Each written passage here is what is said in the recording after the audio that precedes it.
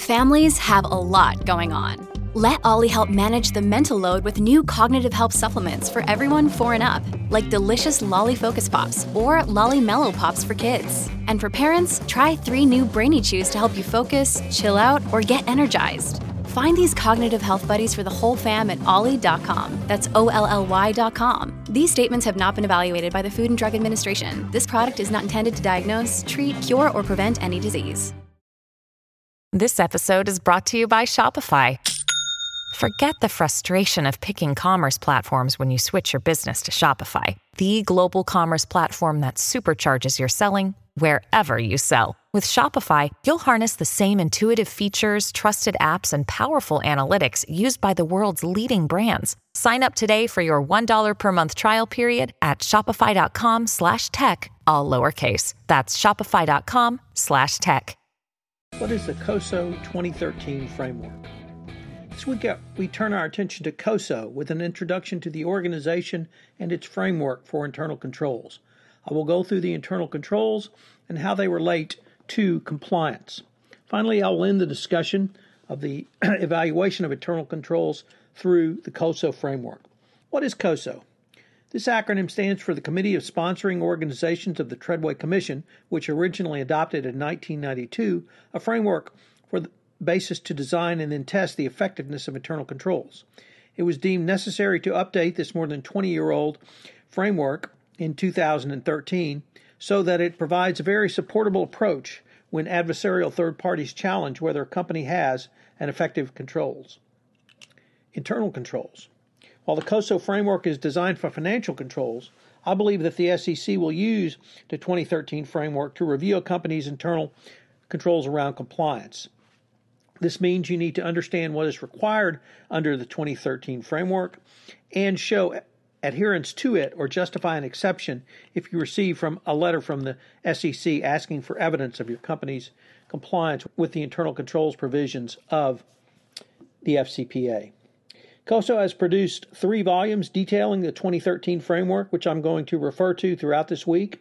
The first lays out the framework and is entitled Internal Control Integrated Framework, which I'll call the Framework Volume.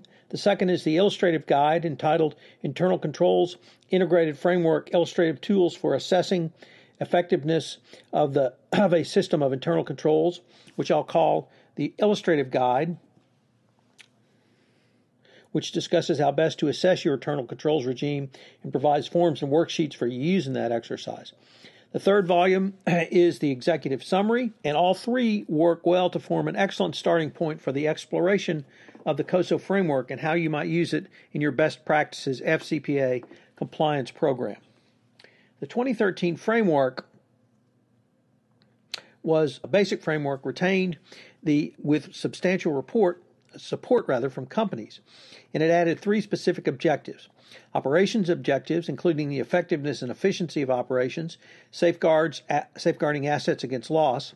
2 reporting objectives, internal and external financial reporting. And 3 compliance objectives, adherence to laws and regulations to which the entity is subject.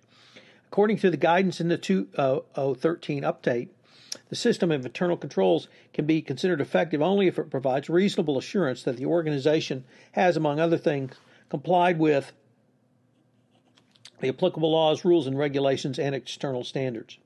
With the addition of these specific objectives, the COSO framework now specifically includes the need for controls to address compliance with laws and regulations. The COSO 2013 framework defines internal controls from bottom to top with the following objectives: control environment, risk assessment, control activities, information and communications, and monitoring. From these 5 objectives come 17 principles, which I will be exploring throughout this series. Larry Rittenberg, in his book COSO Internal Controls and Integrated Framework, said that the original COSO framework from 1992 had stood the test of time because it was built as a conceptual framework which could accommodate changes in the environment, globalization, organizational relationships and dependencies, and information processing and analysis. However, the updated 2013 framework was based upon 4 general principles, which include the following. The framework shows internal controls should be conceptual, which allows for an updating of them and evolution. 2, internal controls are a process which is designed to help businesses achieve their business goals. 3, internal controls apply to more than simply accounting controls. It applies to compliance controls and operational controls. And 4, while it all starts with tone at the top, the responsibility for the implementation of an effective internal controls resides with everyone in the organization.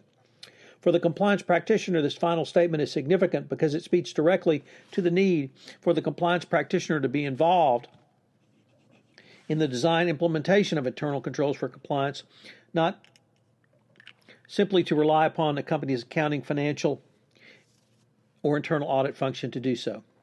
The primary objective to keep in mind, even if an organization adopts the framework, there will be very few people within the organization who have the unique knowledge that a compliance officer has that would impact all of the elements of the COSO framework. The compliance officer's role is to provide input to the chief financial officer and others involved in the implementation, to be sure that there is a proper focus on the risks that are really a part of the compliance world. The primary risk, this primarily comes through the risk assessment component, the control activities, and then the monitoring. Companies typically do risk assessment from an operational standpoint and address business risks going forward, then develop the controls that deal with those business risks, which could be project financial results, doing business in certain countries, strategic decisions, and similar issues. All of this puts the compliance function in a unique position to be the fulcrum on many issues which will come up with a COSO-based analysis or implementation. The updated framework retained core definitions of internal controls, those being control environment, risk assessment, control activities, information and communication, and monitoring activities. Further, these 5 operational concepts are still visually represented in the well-known three-dimensional COSO cube. In addition, the criteria used to assess the effectiveness of an internal control system remain largely unchanged. The effectiveness of internal controls is assessed relative to the 5 components of them and the underlying principles supporting the components. However, the emphasis is on the principles, which is new to the 2013. COSO framework can be seen as both a preventive and detect control. He also related that your internal controls need to be sustainable over the long haul. You cannot build one-off things that allow you to do one period and not have a process in place that will help you get through all of the periods of reporting which you need to cover. The controls cannot be a one and done, unlike the University of Kentucky basketball team. As we explore the COSO framework, the compliance practitioner should understand how the entire framework interacts and intersects with the compliance function in a manner which is sustainable throughout the organization. So what are today's 3 key takeaways? First, you must use the COSO framework or some other similar source for your internal control structure. 2, the 2013 framework identifies 5 following areas: control environment, risk assessment, control activities, information and communication, and monitoring that you must both assess and implement internal controls around. And finally, do not be like the University of Kentucky basketball team and one and done. Your internal controls must be sustainable. Thank you very much for listening to Day 14 of 1 month to more effective internal controls, and I hope you'll join me tomorrow for Day 15. This is Tom Fox again. Hope you've enjoyed this episode of 1 month to better internal controls. If you've listened to this podcast on iTunes, I would greatly appreciate it if you would rate this podcast, as it would help in our rankings. The word out about the only 1 month podcast series which enables you to design, implement, and enhance a better compliance program. Also, if you have any questions, please feel free to contact me at tfox@tfoxlaw.com. This is Tom Fox. Thank you very much for listening, and I hope you will join us again tomorrow.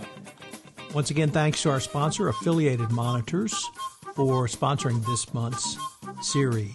This production of 31 Days to a More Effective Compliance Program is a special production of the Compliance Podcast Network. I hope you will join me again tomorrow. This podcast is a part of the C-Suite Radio Network. For more top business podcasts, visit c-suiteradio.com.